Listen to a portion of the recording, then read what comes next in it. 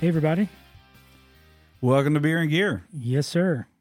Glad to be actually face to face this time. Yes, it's good. We haven't done this since the first episode. Yeah, and honestly, we don't get to be face to face near as much as I would like to. Sure. Friend. Yes. Well, why don't you tell everybody what we're drinking? Yes, we have. So I'll try to say it right.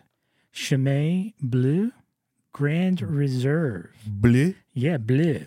Even though it's from Belgium. Even though it's from Belgium, it's called Bleu. Bleu. Yeah. So this is a Trappist beer. What that means is it's actually brewed in a monastery. Yes. And to qualify as a Trappist beer, it has to either be directly brewed or monitored by the monks. Mm-hmm. Brewing cannot be their primary function. They actually still need to be a monk. Right.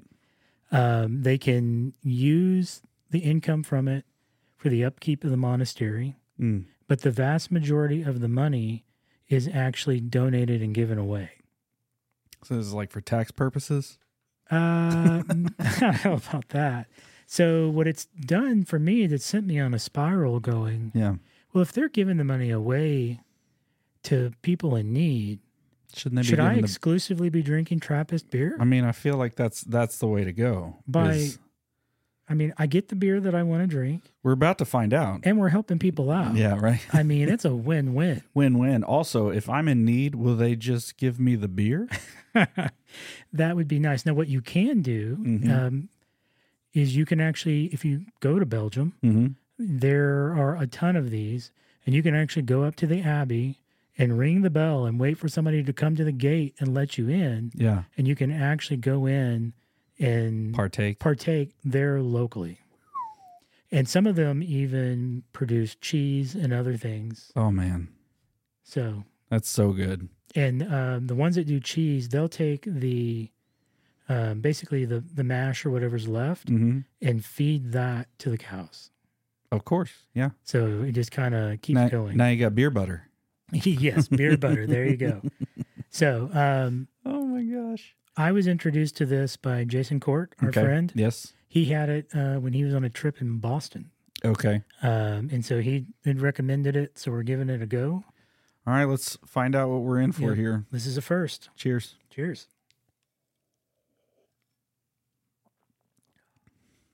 That's not bad at all. That's good. Yeah, I like that a lot. It's, I'd call it a brown ale. Yeah, brown ale. But that is not bad at all. There's some residual floating in there. There's some floating. That makes me think of going and getting a Guinness actually on tap in England. Oh, wow. No, I haven't done that. You get some of that residual. When were you in England? Well, I've never been. Oh, okay. I wish. I mean, I speak like I've been there, but I always hear all the stories of going and getting it on tap in the pub, and you see all of the little sediment residual that's in it. Man, that's really good. That tastes great. Thank you, man. That's a treasure right there. Yeah, thank you, World Market. Well done. Only place around that has it. And do they just have the bleu? Or they have the red, which is the premier. Okay. And then they have the little gift pack, if you will. Okay. It comes with an official Chimay goblet. A goblet? A goblet, yes. Okay, well, if the monks are drinking out of a goblet. Yeah, we need a goblet. And we need a goblet. And so then it comes with all 4 beers that they produce. Okay. This was originally a Christmas beer. Okay. And people liked it so much they just had to keep making it. Yeah. That's a little bit weird that the blue one is the Christmas beer. It feels like it should be the green one or the red one. Yes. Come on, guys. Yep. So you've got the red in there. You've got, is it the green or the gold? Let me see. What is this? Johnny Walker? There we go. So you've got the gold, and the gold, if I remember correctly, is the actual house beer, if you will, for these monks. That's what they actually drink. It's more of a golden beer, around 5%, where this is 9%. Oh my. Yes, and then the other, where is it at? So I can try to pronounce it. Yes, Cinq Cents, which is 150. That is a specialty one that they do. That one's 8%. What do you mean 150? Well, that's what the Cinq Cent means. Is 150. It means 150. Means 150. Okay. So I was like, if it's $150, I'm not drinking that beer. No, so that one was brewed in 1966. The premier, do they indicate here? They don't. I think that's the one that goes back to the beginning, along with, the Grand Reserve was in 1948.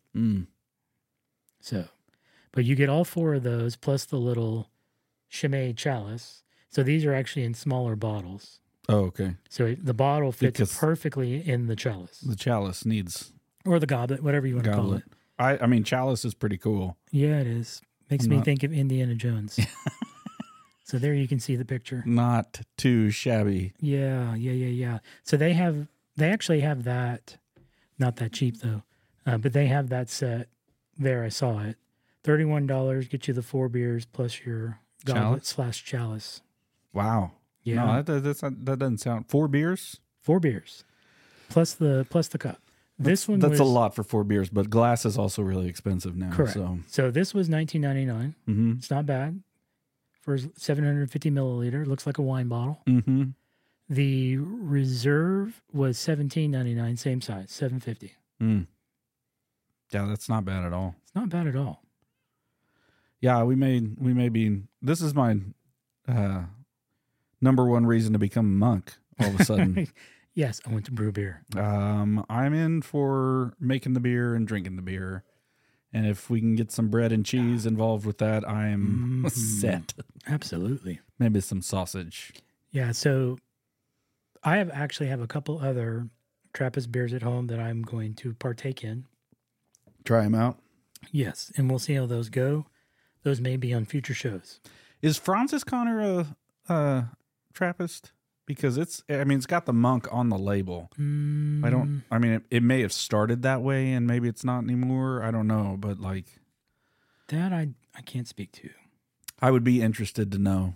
If anybody knows, you can just tell us while you're just scream at the podcast while you're listening to it. Yes. I found that's the best way to converse with other podcasters. Send us a boost. You can give us a message. Mm-hmm.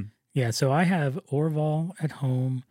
I have the Rochefort 10, and then I have I'm probably butchering some of these names, the Westmel Tripel. That's what I have. Mm-hmm. So we'll see how those go. Not too shabby. You're going to try them out and tell me how you like them. But yes. This Chimay is fantastic, so. It's good. I do have recommend. Let me pull this up real quick. I do have a PSA for people on beer. A PSA? A PSA, yes. It's going to be great. Where's that at? Is that the PSA noise? Yes, the official PSA noise of the podcast. Here we go. So in the vein of your bad experience in the last show, I tried what was the one that I thought Drake had recommended to me. Mm-hmm. It's Samuel Smith's Organic Chocolate Stout. And it was like, okay, let's give it a shot. Yeah. It was horrible. It wasn't like they brewed chocolate into the beer. No. It was literally chocolate flavored beer. Yeah, that's not good. It was horrible. And again, like I've had stouts that tasted like you could like catch a hint of Correct. chocolate. It's like there's this aftertaste that's like, oh, that's chocolate. Yes. The like very forward chocolate taste with beer, it's like, what is happening right now? Yes. So this literally tastes like they poured milk chocolate directly into the beer. Oh man, that's not good. And the aftertaste was just rough. Yeah. So my PSA, my warning, don't do it. Don't do it. The one that he actually recommended is the Nut Brown Ale. So I will have to try to track that one down and try it. Mm-hmm. Yeah, I think, that nutty flavor, that's not too bad. Not too bad at all. You can get away with more of that, I feel like, in beer than you can chocolate. Like, Yeah, not good. Don't do it. Don't do it. All right. So jumping back into compression. Yes. Some of these, it's like we're going to talk about compression. We're going to talk about EQ. We're going to talk about limiting. We're going to talk about normalization. I feel like there was another one somewhere in the middle of that I can't remember, but this is this concept of how do I make, I think we mentioned earlier the general rule of any sound reinforcement system, or when you're recording somebody, is you want that person to sound like themselves, or you want that instrument to sound like itself. Yeah. Now you get a little bit of away from that in some of the newer versions of things, like when sometimes new sound, whatever, when you talk about synthesis, when you talk about trying to synthesize a sound, when you talk about electric guitars, in any kind of distorted or I don't know even what I'm trying to say here. There are sounds that you are trying to warp them in order to make a certain sound, but that's kind of the point of those, is that you are still usually musically. You're thinking of overdrive? Like overdrive, fuzz, even, hard like wah or reverb or some of the spacey reverbs and stuff like that. You're trying to introduce, you're trying to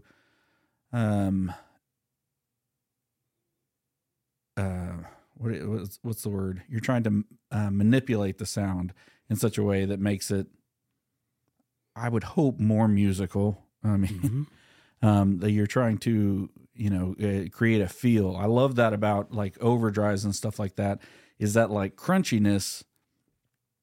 The reason that came about is, you had these guitars, and originally they were all acoustic guitars. And then they're like, how do I compete with a band while I'm playing a guitar that, only has enough sound for really me and the person sitting in front of me to hear it? Well, let's plug it in. Let's put this, pickup inside of it, or microphone in front of it, or something like that. They tried a bunch of different ways of doing it with transducers and all these different things. And so they come up with this, well, I'm going to put it on this, or coming out of this speaker for itself. Like the whole band isn't coming through speakers. They're just playing their brass and, woodwind, and it's louder. And it kind of cuts through everything. And the guitar is chunking back here, but it's not as big as a piano to be able to really push sound, or even the bass guitars, the basses that they used to use, those stand-up basses. That's a huge, that's a furniture, a piece of furniture that's emanating this sound, and you really need that for that low end. But guitars, they were trying to push them with these speakers. And originally, they tried to get these big speakers that would push that sound really with, I guess, closer fidelity to what they were hearing. And then this thing happens where they get a smaller speaker and they push it harder than they should. And what you hear is this distortion in the sound. You start to hear this beginnings of the electric guitar, like crunch, the electric guitar rasp, whatever sound you want to, equate that to. But it's the first distortion, and it's called overdrive because you are overdriving the speaker. You are trying to push it harder than it should.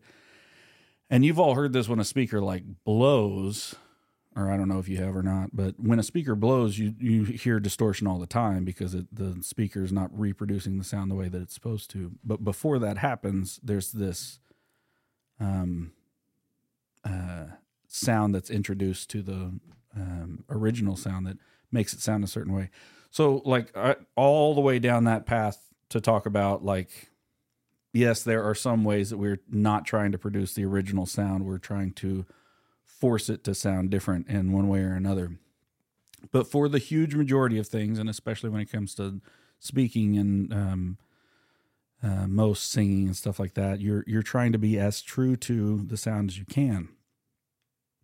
Now, how do you have that fidelity of sound when you got all these different sources and you're trying to hear certain things inside? You're trying to make the I meant to say this on the first show. It's like when you're watching something on an actual stage, and you're like, "What am I supposed to be looking at?" And then somebody shines a spotlight on the person that you're supposed to be looking at. There's light all around the stage, but there's a person who is obviously the center of attention, and they usually shine a spotlight on that person so that you can. And that's kind of what compression does audio-wise.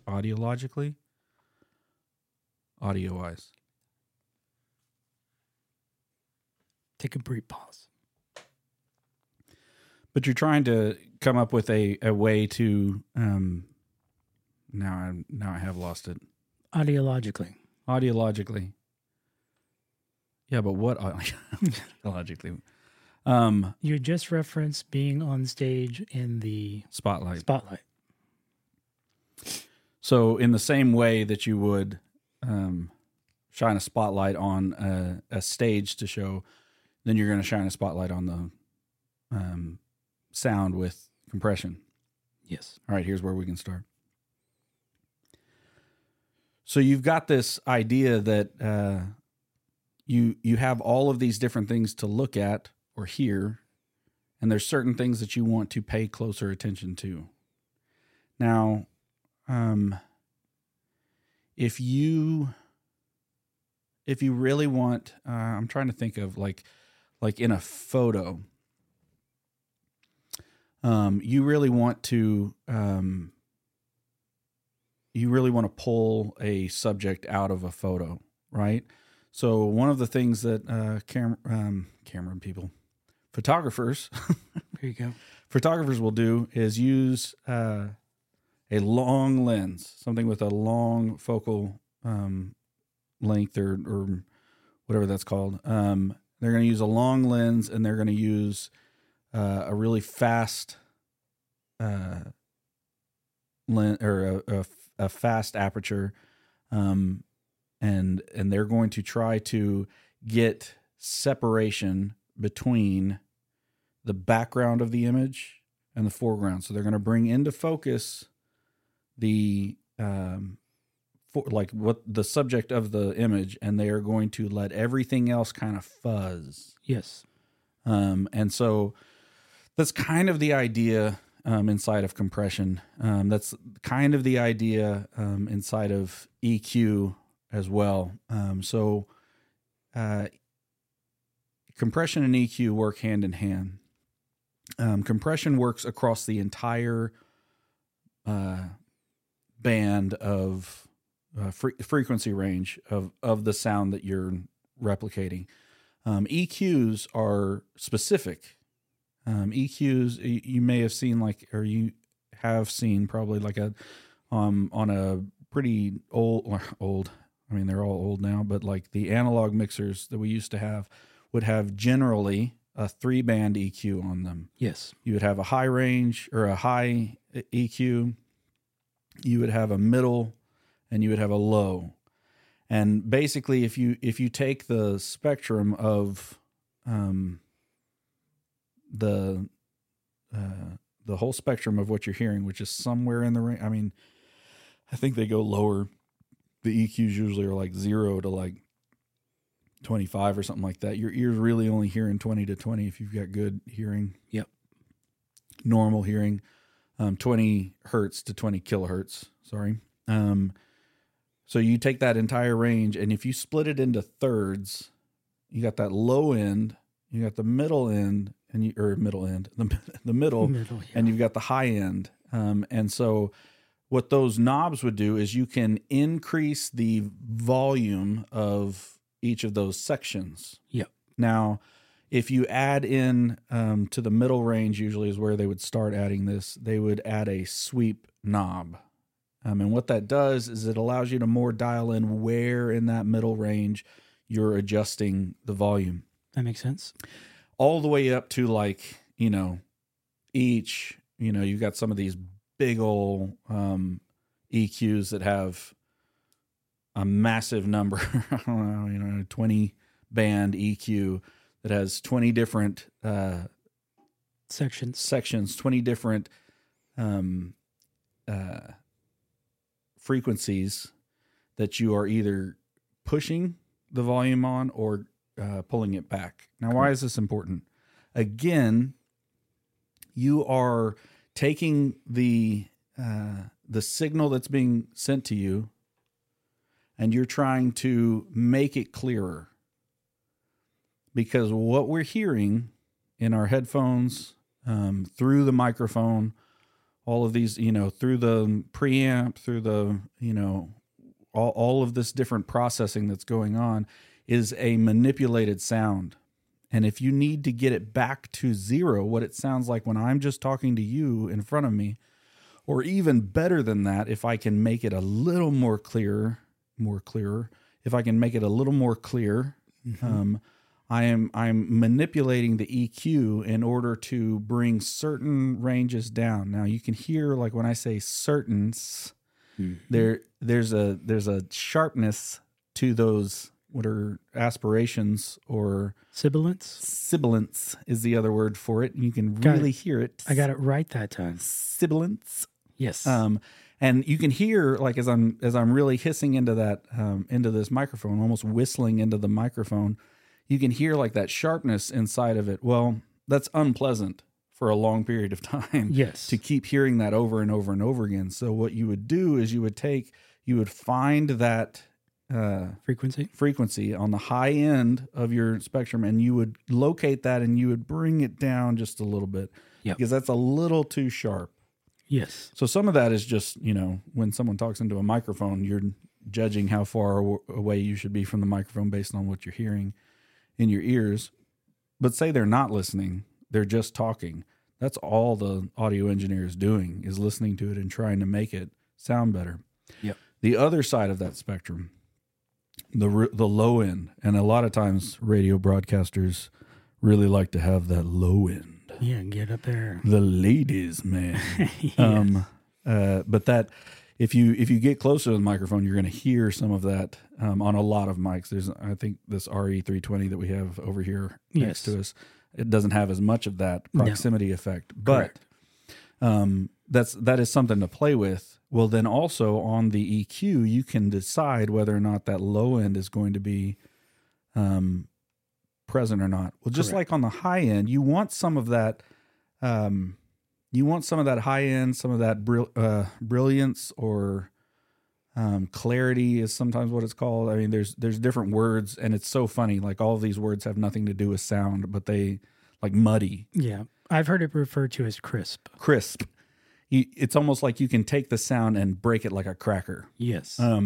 So that sound, like, it's really nice because it really helps you understand the beginning and the end of a sound. Yes. That crispness helps there to be separation. Yes. Between things. On the low end, you can see that it's kind of flubby and feels muddy, round, and bouncy. And I mean, bouncy may not be the right word for it, but like real flowy and like there isn't a separation because it kind of goes in and out. Yes. But it helps with gravity, and it helps with that like this is a thing. Gravitas. I almost feel like I could hold this sound in my hands, type thing. Yeah. But the problem with the bottom end is a lot of lower plosives, like that.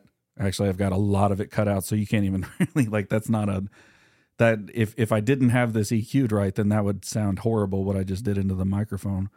But that same like low end can be really hard to listen to as well. So you've got to find those in equalization. What you're doing is finding those bands of sound, and you're tweaking them each individually and saying, I need this a little bit up and I need this a little bit down. Now, we've all been the guy in the, well, I don't know, this doesn't seem to be a thing anymore, but you remember the old the old days with the old cassette players. Yeah. A lot of them would have the EQ kind of in the middle. And it was like a 5-band. Yeah, it was. 4 or 5 band. And you would make the little smile. Ooh, almost knocked over my beer. You would make the little smiley face. Yes, you would. Where you would raise the low end a little bit to get that thump. And then you would raise the high end a little bit to get that presence. And then you would push down on the middle. So it'd be like this smiley face. Yep. Right? And what you're doing is a mid cut, Yes. which is pretty normal actually, because our ears hear mid range really well. That's the last part of your range to go in your hearing is you'll lose some of the low end, you'll lose a lot of the high end, especially if you have earwax buildup. So watch out for that. Yes. But that mid range kind of stays there, and that makes it really muddy. What happens when it's really muddy? The sound is really muddy. Is you have you don't hear definition, and you actually lose a lot of the volume as well. So it just sounds like, I mean, like you're not hearing anything very well. So because that's part of our ears that we can actually hear really well in, it makes it hard to understand if that's all you're hearing. Correct. So what's the difference then? The difference between like limiting and compression and EQ is that EQ is taking individual sections of the sound and making them higher or lower. EQ and limiting, those are taking the entire band and saying this needs to be less dynamic, or this just needs to be capped. In the case of limiting, this needs to be capped, and we don't need to go as loud as this was before. In either case, they're limiting the dynamic range of the entire band of sound. Correct. Yes. That was a lot. Yes. Do you have any questions? I feel like this is my Sure. my way of taking a breath. So tell us what the actual difference is between what compression is doing and what normalization is doing, because there are actually two different things. And then a second question would be, should I normalize first, or should I compress first, or do I even need normalization at all? That's good. I would say, okay, so first the difference between the two. Normalization, audio normalization is when you bring you bring the gain of the entire sound. Again, this is the entire spectrum. This is an EQ. The entire spectrum, you're bringing the entire the gain of the, and by gain I mean like raw volume of the entire sound up to or down to the level that you want it to be. Now you got to be careful with normalization, because you're not taking like it's not compression. Correct. Normalization is taking like the amplitude of the entire recording to a level that you have said, this is what I want it to be. Now, we were talking about this before, so I already have this ready. There's a thing called there's a unit of measurement. We've talked about decibels already. Mm-hmm. There's a unit of measurement that is a perceived loudness measurement, and that's called LUFS. And usually, like if you're putting a podcast out, you're aiming for around -20 to -16 LUFS.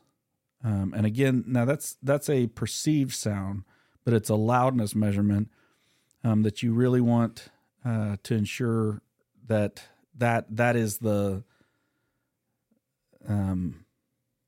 that's going to put you in the same range as everybody else, I guess. But you can tell, like, and I would say, like, on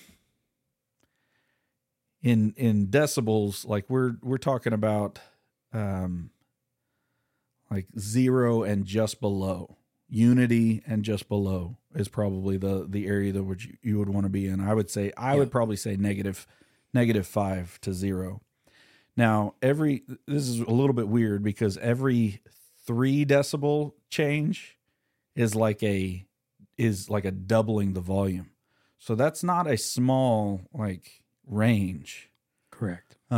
It sounds like a small range because you can talk about going all the way to negative infinity, which is nothing, up to, you know, plus 20.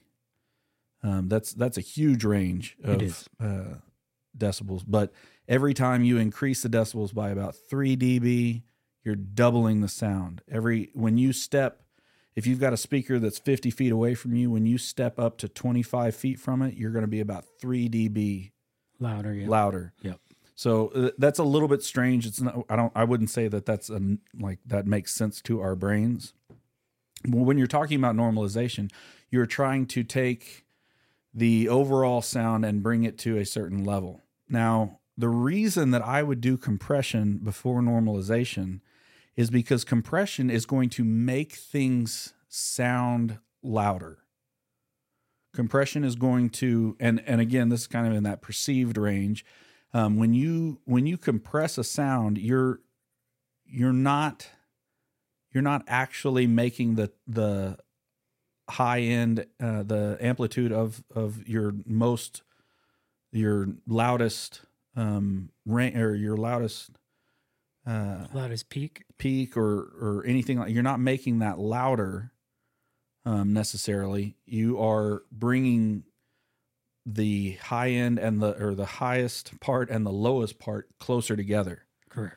And when you do that, everything sounds louder. Yep. Because again, you if we're just out in, you know, the middle of, you know, the woods, or I'm trying to think. Let's go to the city in our minds, right? You're in the city and you're hearing cars, you know, drive by you. You may be hearing a jackhammer or some sort of construction sound or some beeping of like a trash truck backing up or whatever. Your brain is still able to hear the person standing next to you talking in the midst of all of that different sound. And your brain is making sense of that.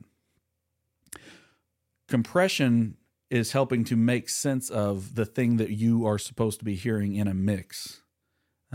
It's helping to bring that into an area that you can really hear the difference between the highs and the lows. And so, if you bring that spotlight onto the sound, and then you normalize it, then you push it to you're not only pushing the high end anymore to where you want it to be, you're also bringing up the low end.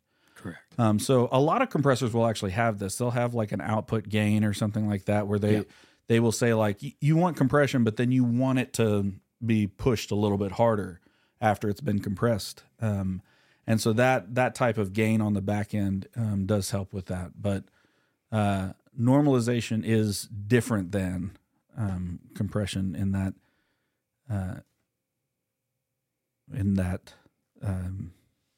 way. How it's manipulating the sound. It's not. Normalization is almost like I would put it at the very end of everything. Like you want to limit, and I would put limiting. Man, that's okay. So compression and EQ, let's talk about that real quick when it comes to like order of things. If you are trying to get like a warmer sound, then you should, if you're trying to get like a warmer sound, then you would EQ first. Is that right? Yeah. If you're trying to get like a warmer sound, then I would EQ first and then compress. And then if you want to get like super clear, clean sound, then I would compress and then EQ. Yeah, that's I'm trying to get it right in my head because it's one of those like it's really easy to say this the wrong way. So there's a reason to do each one of those, I think, first. But again, that has to do with, are you trying to get like you get the sound the way that you want it, and then you compress everything? Or do you compress everything and then manipulate the way that it sounds? And you can really, if you if you compress everything first and then manipulate the way that it sounds, you can really bring out more of a difference between like certain areas of the sound. And then I would actually probably limit, unless you really want like if there's like a distorted, like gritty sound that you're going after, I would limit before those. Okay.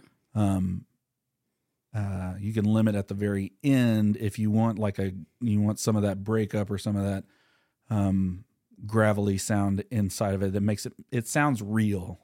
I would say when things kind of distort a little bit, when you hear somebody's voice start to get a little raspy, that sounds more real than like the angel clarity thing that's going on. Sure.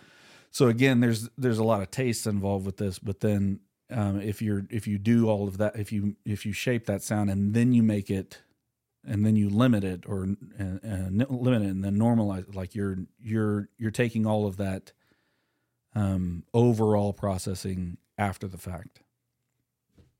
Man, that was a lot. Yeah. See, I would have thought So tired. EQ first to get the frequencies where you want, then compress. And I would have just thought that would have just been the natural order. Yeah. Because I want to manipulate the real sound of what I'm hearing.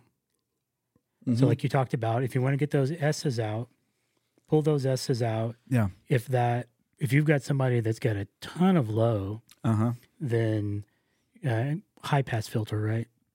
Bass roll off. Yeah. So you would essentially high pass filter allows the high that you got to. There's low cut and high pass. Same thing. The high pass is letting the highs pass through. Yes. The low cut is cutting the lows out. Yeah. Same thing with high cut and low pass. Correct. So if you had somebody with a really bassy voice, you want to start rolling away some of those lower frequencies to remove some of that muddiness. And then once you had that, then I would have thought, okay, now let's compress to get the highest and the lows together. But you just gave examples there of why you would compress first and then do the EQ. Yeah, I would say it's which one, this may not be the right way to say it, so please forgive me. But I would say which one of these do you want to hear the biggest change from? That's the one that I'm going to put actually second. Okay. Because if you use the EQ first and then you compress everything, you're actually taking away some of the work that you just did in that. And that's where I would say it makes it warmer, because it brings that compression is then bringing everything closer together. The difference between everything is getting squished. And so you have this, again, because our ears naturally hear that mid-range better. If you compress everything after you've already EQ'd it, then you are naturally going to hear that mid-range a little bit louder than if you had left it without compression. Fair enough. Whereas if you compress it first, you bring everything close together, and then you EQ it and say, like, I'm going to spike here a little bit to really get some clarity. I mean, you could compress everything and then you could boost the mid-range, and then it would just sound terrible. But it would be like super warm, I guess, but all you're going to hear is mud at that point. Or you could boost the low end harder afterwards, or but most of the time when people are going to compress first and then EQ, they're really looking to dial in that clarity. They're trying to like push those areas outside of the rest of the range. And again, to use the spotlight idea, really let your brain focus on those peak areas that they're pushing, or parts that aren't being cut. I don't remember if we talked about when you are EQing as well. The general rule is to cut narrow and then gain wide. Now, I don't actually know all of the reason why that's the case. But when I say narrow and wide, I'm talking about the span of frequencies that you are cutting or gaining. So that's usually called Q. I'm trying to think if there's another word for it that I've seen. I'm sure that there is. But the Q of an EQ is how wide like if you picture that smiley face, like how wide is that dip? Yep. You can make it super narrow, like where it's only a few frequencies, or you can make it really wide. Now, the danger of cutting really wide is you cut out a lot of things that you don't want to cut. I know that. Correct. I don't fully understand why when you boost, you want to boost wide. I think it's probably because it's more forgiving, and generally makes it sound more natural, because you don't usually see like those huge, like when your ear hears something a certain range like spike, that's usually like when you're like, ow, I don't like that. So that's probably the reason, but I can't say that for sure. Again, we're all learning this as we go, right? Yep. But the other part of it that I would say as a general rule when EQing is to cut before you boost. And that has to do more with, you want to actually show people again naturally what is actually there, as opposed to adding something. Boosting is adding frequency amplitude to something that's not actually there. So cut first, then boost. Cut narrow and boost wide. Yeah. Okay. That's a lot. That's a lot of I guess, and this is really the work that I would say most sound engineers are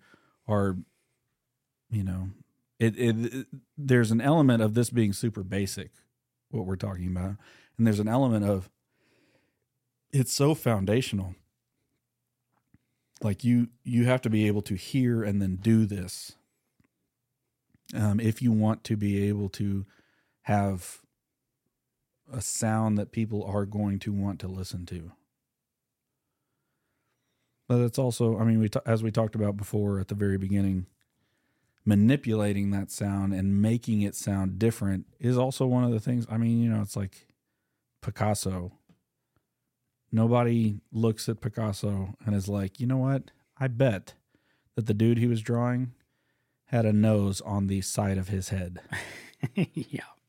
Or two eyes that were, nobody looks at that and goes, yeah, that's exactly what that sounded like. That's a lot with sound. If somebody is manipulating the sound, if somebody is really pushing or driving or making there be distortion or doing this, they're trying to evoke some sort of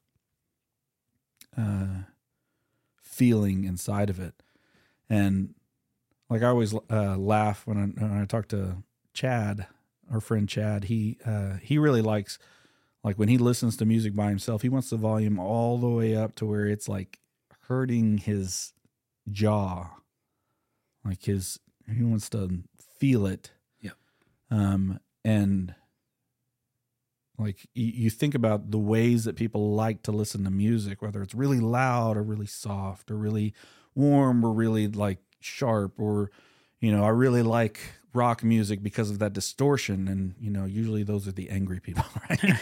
Are you saying I'm angry? I'm not saying you're angry. I'm saying you've got some repressed feelings over there. Yeah. But it's that, like, you kind of hear inside of the music that people are listening to those, you understand, I think, pretty naturally what that music is trying to convey. Yes. And sometimes people do it against itself in order to make a point. And some people, most of the time, people are doing it like with that, what that sound means, in order to encourage that point, in order to make that more pointed, I guess. Yep. Anyway, there's a lot. It is. It's good stuff, though. You got any other questions?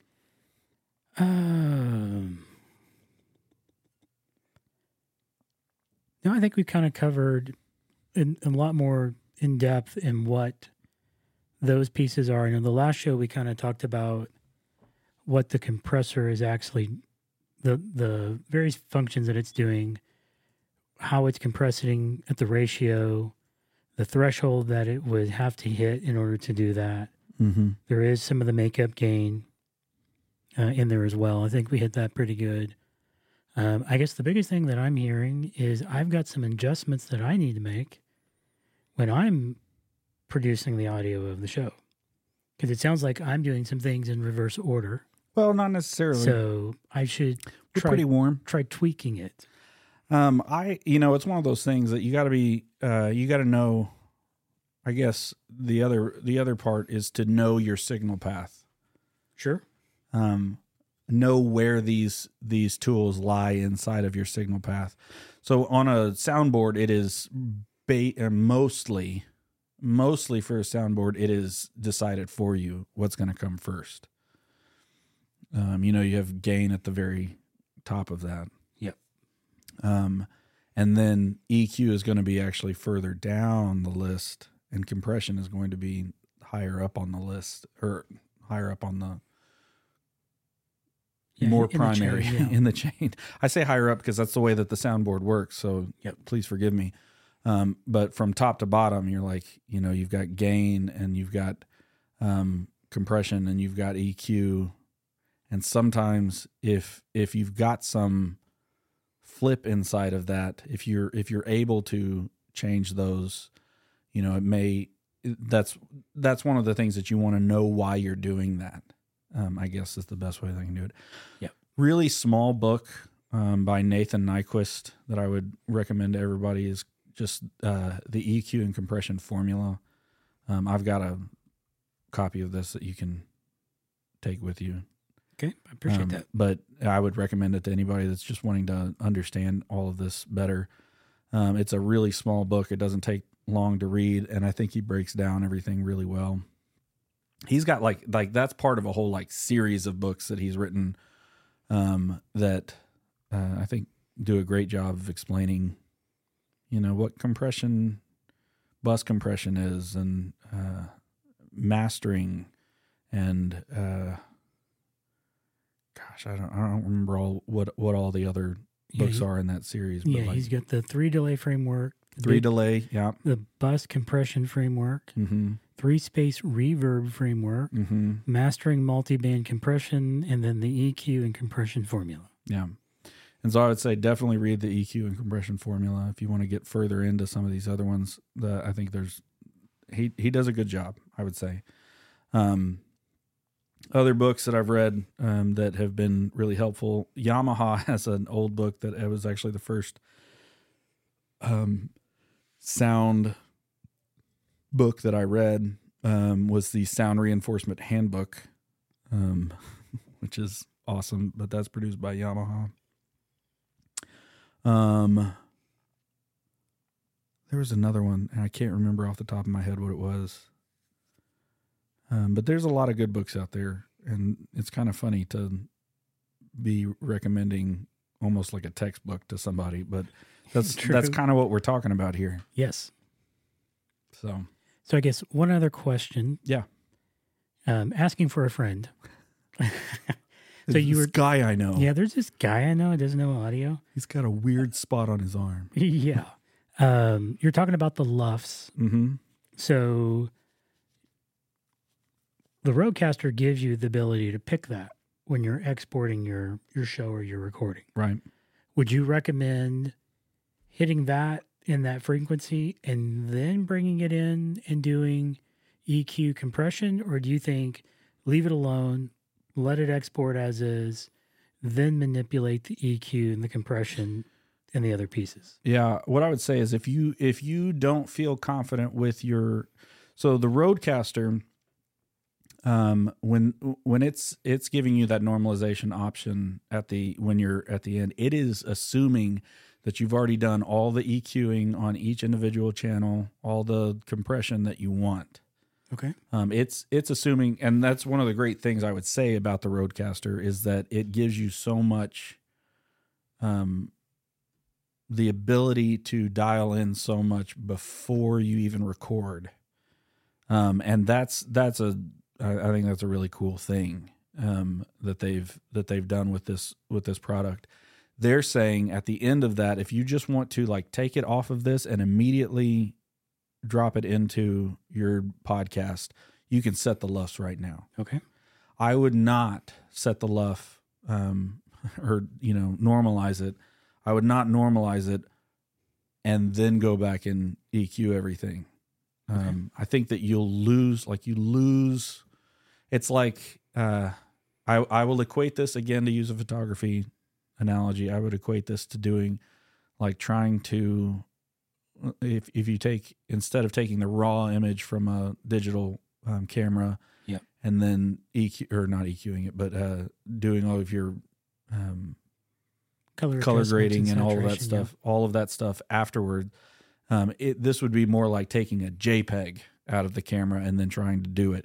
It's not that you can't do anything with a JPEG. It's not like you couldn't manipulate a JPEG to look a different way after you have, exported it. But there's a level of compression that's happening inside of that image to make it a smaller file size that you lose some of the ability to do that more dialed in version of editing after you've already done normalization. So I would wait on normalization again until the end of the process. Okay. Yeah. Good. Well, my friend has at least been doing that part right. I love it. Yes. Did I just snort? I think I snorted. Yeah. That's okay. Man, this beer was good. Thank you, Chris. Yeah, I enjoyed it.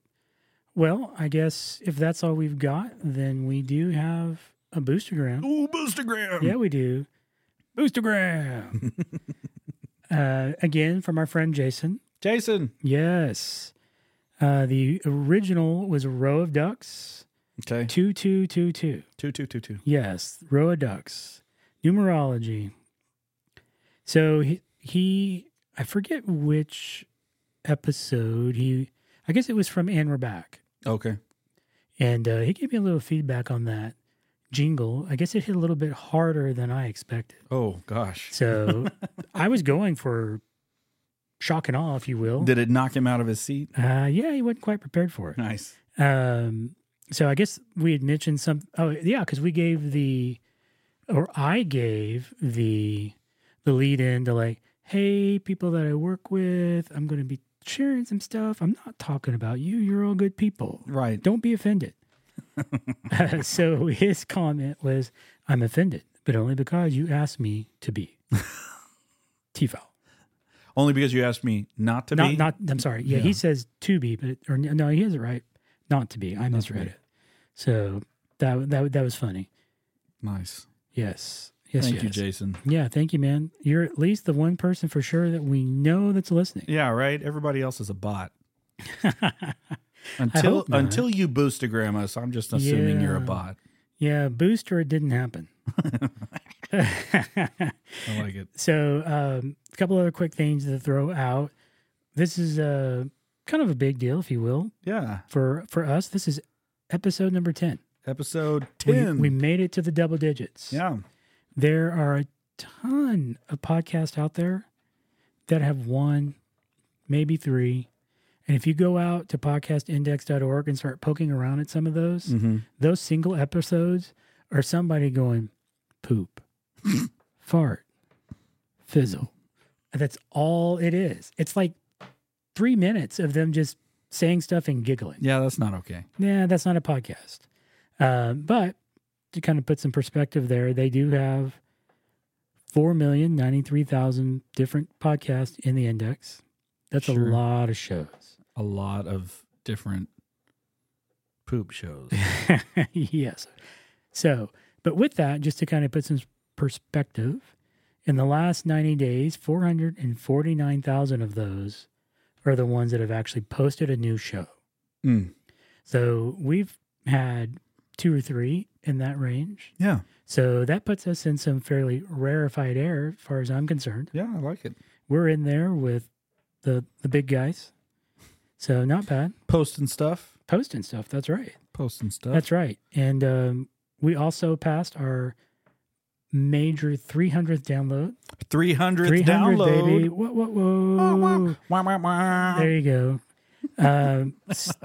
But we still need an Aussie. There's got to be an Aussie out there somewhere. That's the only continent we don't have that they track. We really would like for one of you, Yes. or maybe a Kiwi, just somebody. I'd take it. That's close enough. Somebody over there, just download. One download. Just one. That's all we need. Just listen to, like 10 minutes. It's fine. You don't even have to listen. Just download. I just need the download. I just need the download. I'm trying to complete my bingo. Yeah, here. I'm trying to complete the set. Yeah. Give me a download, and we've got every continent. I love it. So there's just some fun stuff that's out there.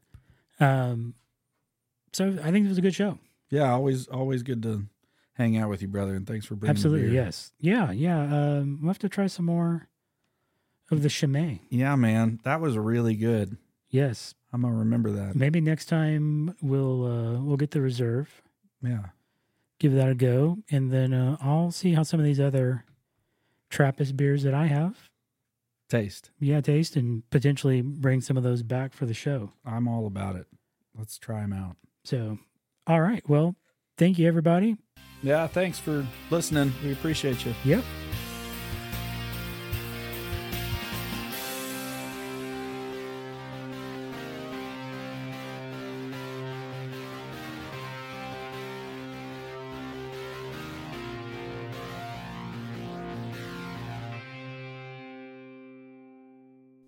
Hey, everybody. Beer and Gear is a value for value podcast. If you made it this far, then I would like to think you found some value from the show. If so, send us a boost with your modern podcast app like Fountain or Podfins. You can find modern podcast apps for Apple and Android at modernpodcastapps.com. When you send a boost, make sure to include a note that we can read on the show. We just need cash. I know a lot of people want to send blankets or water. Just send your cash.